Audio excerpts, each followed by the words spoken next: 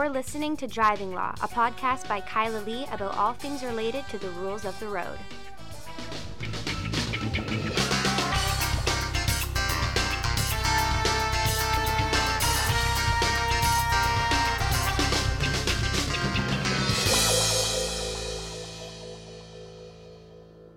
Hello, and welcome to another episode of Driving Law. I am Kyla Lee at Acumen Law, and with me this week as my co-host, Grant Gottgetru, Darth Radar.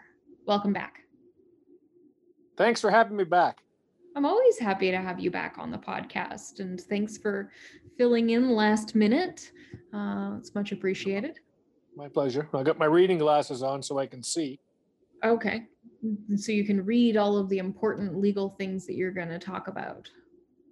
Exactly.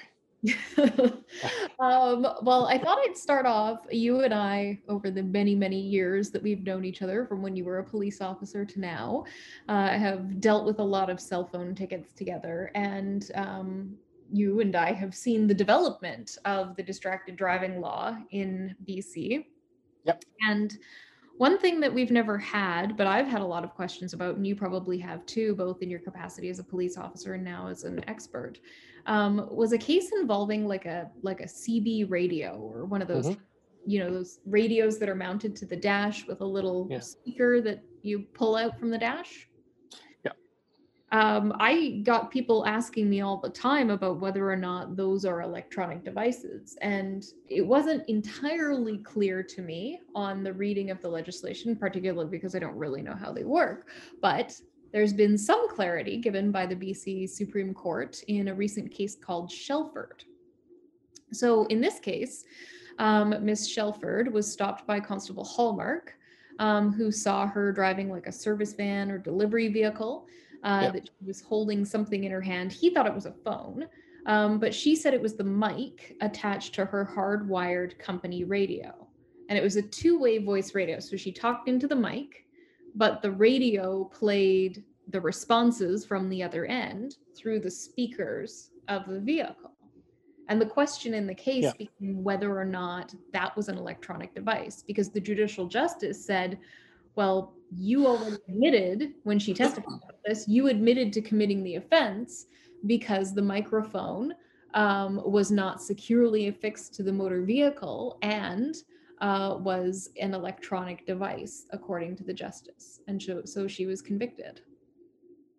What are your thoughts, Grant? Well, when the electronic device charge came out, when was it, back in 2010 or whatever, we were told as police officers that certain devices didn't qualify. CB radios and like a portable radio, like what the police use, because some companies, that's how they transmitted back and forth. It was like a CB radio, but it was detached and you held it in your hand. Those were exempt. Those were exempt. The intent of the law was to deal specifically with cell phones, and then of course they had to encompass everything else in there, like MP3 players and everything. But it was all tailored. The legislation was tailored specifically to target cell phones, and we were instructed what it came out. I mean, it was right in black and white on paper, was CB radios didn't qualify, and any type of device that was like a handheld portable didn't qualify, right? Because some people needed it for their work, whether it be truck drivers or taxi drivers or delivery drivers. It's how they communicated with their dispatch. So, but over the years, as we both know, the waters became a little bit muddier, right? So we would write, and I say we, the global we, but I was part of this as well when I was at URSU. We would write people for having the cell phones in the cup holders or on their lap. You wrote cup holder tickets? Pardon me? You wrote cup holder tickets? Great. Well, yeah, because some of the JPs were convicting on it, right? I'm so what was you? Pardon me? I'm so disappointed in you. Oh, get in line. So, so the waters got muddied over the years because the JPs were convicting for certain offenses. Officers were writing tickets for stuff that was clearly not the intent of the legislation or that didn't qualify under electronic device like an insulin pump. Mm-hmm. There was, when I was at URSU, one of my constables wrote a driver for using an insulin pump. See, that to me is offensive. Well, and what ended up happening was the JP, he ran a trial, and once he heard it was an insulin pump, the JP, the traffic judge, threw it out, obviously, and scolded the officer. That wasn't the intent of the legislation, and this is a medical thing. Mm-hmm. Right? So the waters have been muddied, and that's why we needed, as a motoring public and police and lawyers in this province, we needed higher courts to make to define exactly what the rules are when it comes to electronic device and what is defined as an electronic device, because each police officer's got a different idea of what constitutes use. Different traffic judges have different ideas of what constitutes use. So it needed to come from higher courts so that they would make the traffic courts. These are binding decisions, obviously, for traffic court. So the intent of the legislation way back when was fair, but then, like I said, the water started getting muddy. And I'm sure there's still officers to this day that write the tickets despite decisions that have come out from the Supreme Court. Well, of course. And we'll get to actually something about that in our next topic. But that's not the fault of the police, because generally we in a policing community don't get the decisions that come down on these matters. We're not updated. Right? Well, it's not that is to me then the fault of the police. Like, it should, as a lawyer, I have a professional responsibility to stay abreast of the law and to make sure I'm current with the law. Why do police not share that professional responsibility? Like Ms. Shelford, for example, as you said, should never have been convicted because that wasn't the intention of the legislature. It's not prohibited. And in fact, when she appealed, she succeeded in her appeal because the law allows you to use a one-way microphone. It's only the two-way microphone and amplifier that you're not allowed to use. Mm-hmm. Why are police not expected to stay up on the law? Because we don't get notified of it. But that's an internal problem. Well, no, because it's like your job as a lawyer is to go to court and represent people that have been alleged to have been charged with something, and you're going to go through case law. You know how to find case law, you know how to interpret case law, and you know how to argue it. That is beyond the scope of what the police do. But I don't understand why Crown Counsel, if there's an appeal decision, why is Crown not sending a bulletin to the, E division and to the Muni forces? Well, that would be, that would be good. And that would be the responsibility of Crown Counsel. It's certainly not the responsibility of the police to go hunting for current cases on CanLII. Some officers do. That's certainly true. But what I find in my current position as a consultant is some of the lawyers will bring case law to traffic court and show it to the officer. So this is the decision. And some officers just go, I don't care. I don't believe in that. And, they just run their trial and lose. So they're wasting the court's time, even though defense is showing them in black and white, no, you can't charge for this. Here's the decision. Yes, I mean, I do agree. I've had that experience where the officer said, I don't really care what the law says. I'm gonna run this ticket. I'm like, okay. That's a very good decision, officer. That's fine. I'll just win this trial. To me, the idea that the police are not brought up to speed on the law and then just forgiven for doing this is it's disturbing. I mean, you guys have lawyers. Y'all got lawyers. The RCMP has lawyers. The municipal police forces have lawyers. There's municipal lawyers. Like, why do they not bear a responsibility to the public? So this is a part of guarding against wrongful conviction, is in first ensuring that wrongful charges aren't laid. Well, I guess that's just a bigger issue that needs to be tackled through the BC Chiefs of Police and bring it up. Because don't forget, I mean, when it comes to traffic and traffic court, it's not looked at as a big deal, as we all know. Yeah. Even the traffic judges don't look at, traffic court as a big deal, because they'll be presented with case law on criminal matters regarding stuff that applies to their traffic tickets, but they disregard it and kind of go, well, this is just a traffic ticket, it's not as serious as criminal. It's like, well, court is court. I'm going to disagree with you that that has anything to do with traffic court justices not taking traffic court as seriously. I think that is because the Offense Act says that on a trial on a violation ticket, a justice can adopt any procedures that they feel are expedient or useful. Yeah, now I'm just repeating what one other lawyer mentioned to me. My own personal experience, I haven't seen that, but it seems to be that that was just a perception this particular council had. So, because normally when the police charge criminally, that's Crown Counsel that's prosecuting it. Crown Counsel, who are lawyers, they're up to speed with the case law, current case law, and if they aren't, then defense brings it to their attention, right?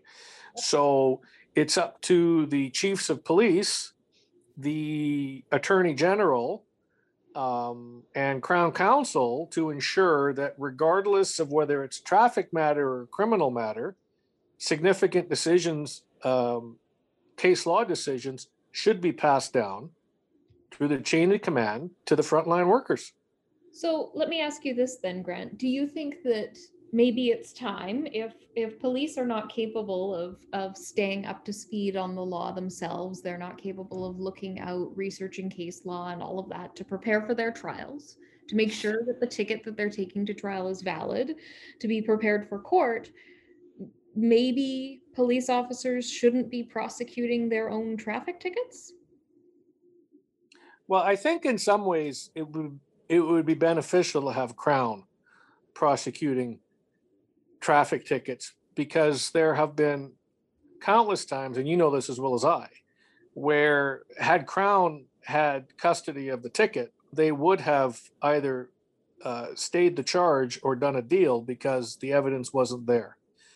Whereas some police officers are unreasonably unreasonable when it comes to their tickets, and they can't see the forest through the trees. And even though there's a glaring error in their evidence, even in their handwritten evidence, they're so stubborn that they go, I don't care. We're running a trial on this. It's like, really? I mean, even me, even I look at an officer like that and go, holy shit, really? Wow. This isn't a triple axe murder. It's a ticket, and you've screwed it up. There's issues with your ticket, and they act so glib about it. They just run with it, and then they get all pissy when they lose. So I think there's some, and plus a lot of the officers, they don't understand that they act as Crown with these traffic tickets. They're acting as Crown Counsel, and they have to be open and understand that their role includes brokering deals or staying charges. You can't run a trial if the system's not designed to run a trial on every charge, every ticket. It'll grind to a halt. Well, the same with criminal trials. Correct. And Crown does that. Yeah, and you're said, you need to have enhanced discretion when resolving things to avoid delay.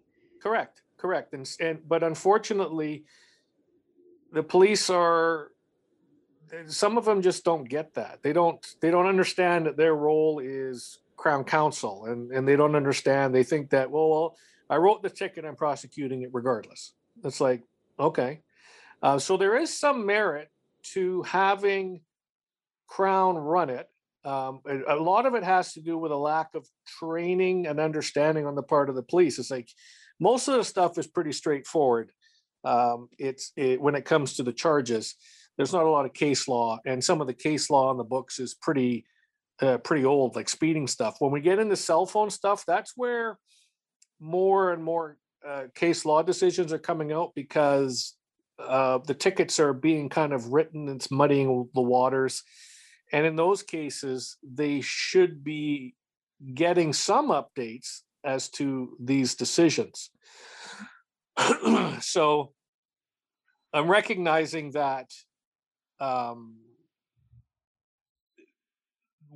we don't have any training on how to dig up case law, right? So it's almost like, and this will, I will agree with you on this. This is where it has to come down from higher up. And that way it can be disseminated to all the members, saying, okay, this is a decision on case on cell phones. Can't write cup holders anymore or whatnot, or whatever the decisions are, so that they know that. So then if the officers, if there's an understanding that they all know that these are the rules, then when they go and write a ticket for that, then they could be subject to a police act complaint, or a code of conduct investigation, whether they're municipal police or RCMP. Yep. Okay. All right. Well, that actually kind of leads into our next topic. I wanted to talk to you a little bit, because you're not only are you qualified, or have you been qualified as an expert in radar, speed, Yep. and speed, you have also been qualified in BC Provincial Court as an expert in police procedure and impaired driving investigations. Yeah. Yeah. So I wanted to talk to you about specifically those issues with a pair of cases that leave was granted on from the Supreme Court of Canada today. The main case is called Beaver. And essentially what happens, Mr. Beaver and his roommate, both of whom are arrested at their home, they're arrested for an offense that doesn't exist. And they're detained, they're taken back to the police station. They're detained there for about 2 hours. And as the police continue their investigation, they discover that they have grounds to believe that Mr. Beaver and his roommate were also involved in a manslaughter. So they rearrest them at the detachment after they've been detained for 2 hours on an offense that doesn't exist. They rearrest them at the detachment and arrest them for manslaughter at this point. And ultimately there's an interview and a confession is given, and the question at trial was the admissibility of the confession. Defense counsel argues at trial that effectively the confession should be thrown out of evidence because it was obtained as part of this transaction, which began with a completely unlawful arrest for an offense that doesn't exist. It's a serious violation. They asked for the charges to be stayed, and if the charges weren't stayed, that all the evidence obtained should be excluded. And the court said that the new arrest for manslaughter, the real offense, essentially pressed the reset button so that all of the bad stuff could just be forgotten, and the police could reset, and it was a brand new investigation. It doesn't matter that they were in the custody of police unlawfully for 2 hours leading up to that. So the Supreme Court of Canada is going to hear this and determine whether or not a new arrest presses the reset button. And I thought, reading this judgment and when it got leave, that this would have massive implications for impaired driving investigations. Yes. Okay. You're like, was that a question? Yes. Yes, it was. Did it say what the phantom arrest was for? It did, but I don't remember what it was. But I don't think it mattered. It doesn't really matter what it was. I think I was just curious. The bigger issue is, we see these cases where police officers unlawfully stop drivers. They stop them for no reason. They stop them not to conduct a sobriety check, but just willy-nilly. And then the question becomes whether or not they had grounds for the arrest. Well, I think in those cases, the Crown will probably look at it until the Supreme Court makes a decision. I think they'll probably look at it at a case by case basis. This particular one you're talking about with Beaver ended up being a manslaughter, which is a little bit more serious than you pull someone over for some made up reason, impaired driving or whatever, or not made up, but you pull them over for impaired driving, and then you find drugs, right? And even though the stop was determined to be unlawful in the first place, because for something that didn't exist or whatnot, then you find drugs after a long detention. I could see Crown throwing that out because it's not a serious offense if you compared to manslaughter, right? But I mean, I don't understand why the seriousness of the offense should be the determinative factor. I mean, at the end of the day, we're looking at whether or not somebody's charter rights were complied with, and it essentially opens the door when because we're human. Because what? Because we're human. Crown's human. They'll look at something and go, "Well, this isn't a homicide. This is something less." They're gonna fight tooth and nail. Everyone will fight tooth and nail, whether it's the courts or Crown or defense, if there's a dead body involved, a homicide or something like that, versus a property offense or that type of thing. That's just been my experience. Yeah, but even if you have a dead body, does this not open the door to police to knowingly arrest people for things that are not real? Like me showing up at your house and being like, Grant, you're under arrest for having a scraggly goatee, and taking you into the police station. I trimmed it. Well, it's COVID. Everybody's scraggly. Have you seen my hair? It's yes, awful. It looks like you combed it with a branch. Go ahead. I need it cut. There's too much of it. But I could arrest you for scraggly beard, right? For being unkempt, and that's an offense. Yes. Not. And take you into the detachment and make you sit for hours while I gather in evidence in another investigation. Yeah. It opens the door for police to willfully violate people's rights just so that they can hang on to them until they build the grounds to do something else. It's leaving a massive wide open door for the charter. And you raised this issue of a traffic stop and finding drugs. Back in 2009, the Supreme Court of Canada considered the case of Harrison, where Mr. Harrison was initially going to be stopped for not having a front plate. And then a police officer pulled behind him. He saw that he had a vehicle registered in Alberta, so it wasn't supposed to have a front plate, but he stopped him anyway because he thought, the public will be, frustrated if I look like I'm going to stop someone and then I don't. It would be embarrassing for me. And turns out there were kilos of drugs in Mr. Harrison's car. Whoopsie. And it was all excluded because of how egregious the conduct is. How do you separate that here? To me, these are the same thing. Well, and that's probably why the Supreme Court wants to hear it. I don't know the details about under normal circumstances. First of all, if you're arrested for a crime that doesn't exist, if you're arrested for something that doesn't exist, then there's recourse for the person. First of all, by way of a complaint, right? There's did this happen in BC? Was Beaver in BC? No, Beaver was in Alberta, I believe.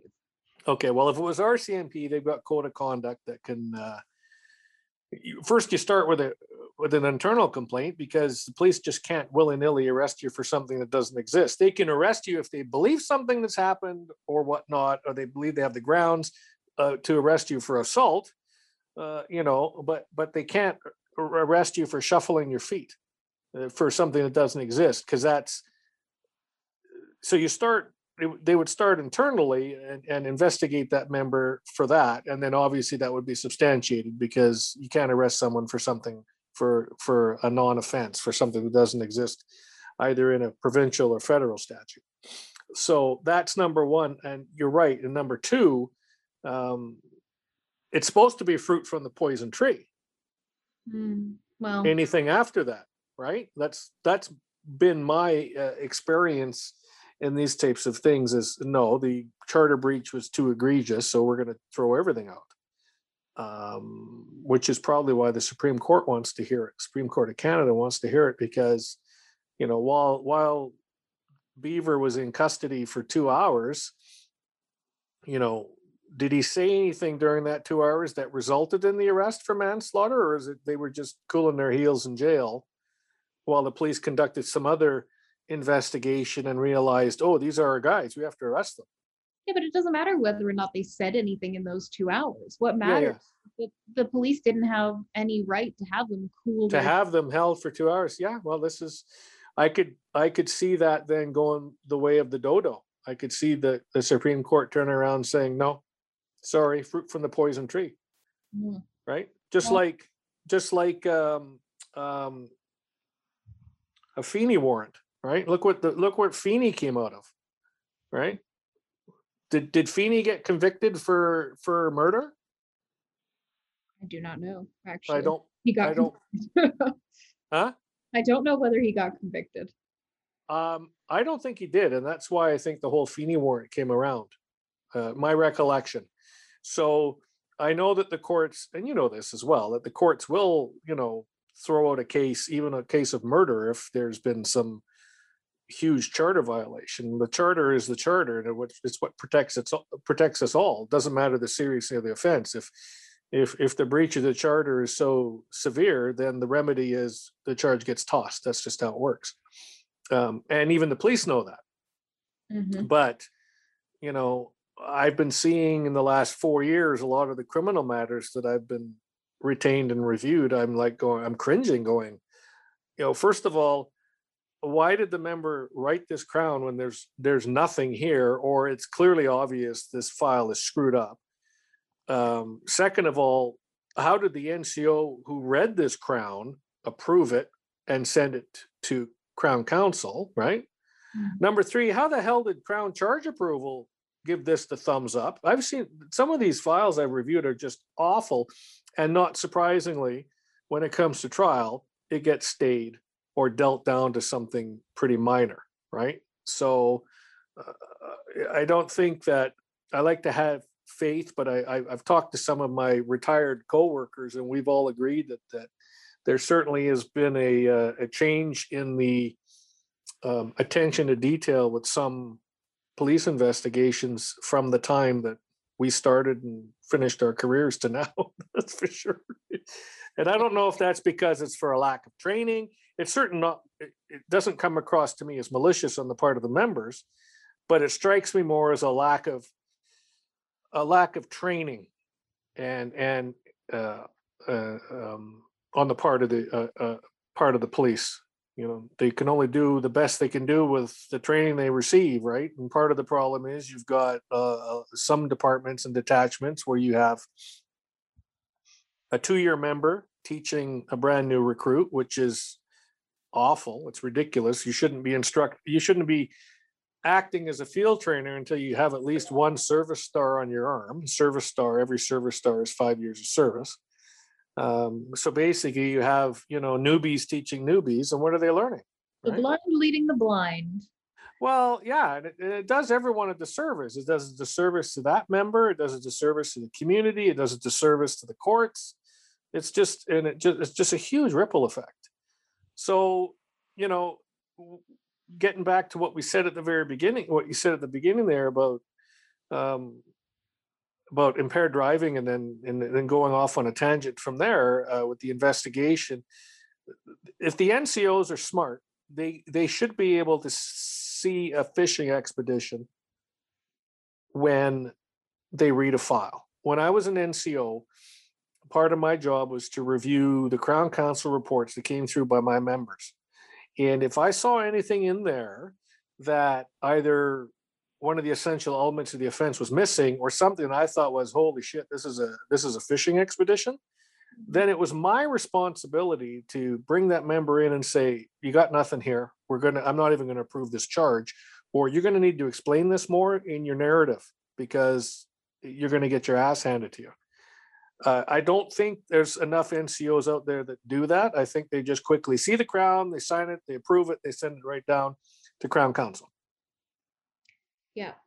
Well, this is going to be a case to watch, and I'm concerned about it as far as its potential impacts on criminal justice, but we will watch, we will see, we will discuss, you and I, when the ultimate decision is released from the Supreme Court of Canada. But I wanted to shift gears again, Grant, because it's my favorite time of the podcast. Your favorite time, if you would actually ever listen to the podcast. I have listened to your podcasts. I listened to the last one with Emma. Yeah. So it is time for the ridiculous driver of the week.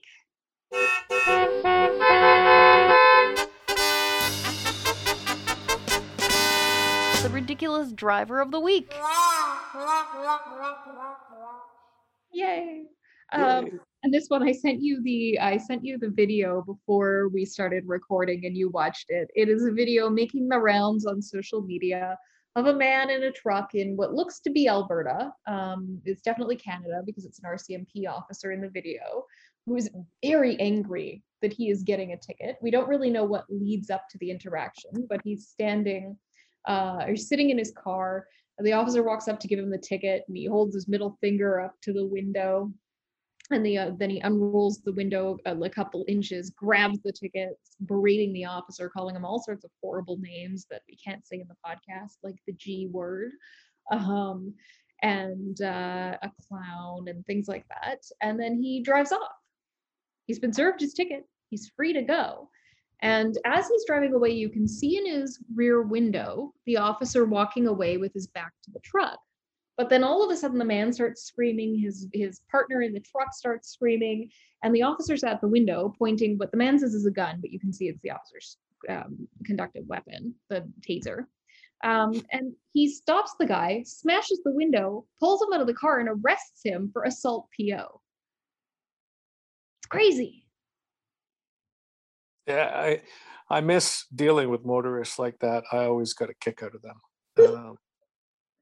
It was like your favorite was dealing with people like that and dealing with the people who would yell at you. There's we played it before on the podcast, the video in which you got your nickname. Oh yes, Robot Vulture. Yeah, that one. Yeah, I looked at that video and of course, the first part of the video is missing, right? Like, so, the reason for the initial pullover and the interaction between him and the police to start with, all we get is the filming when the officer's coming back to the car with the ticket.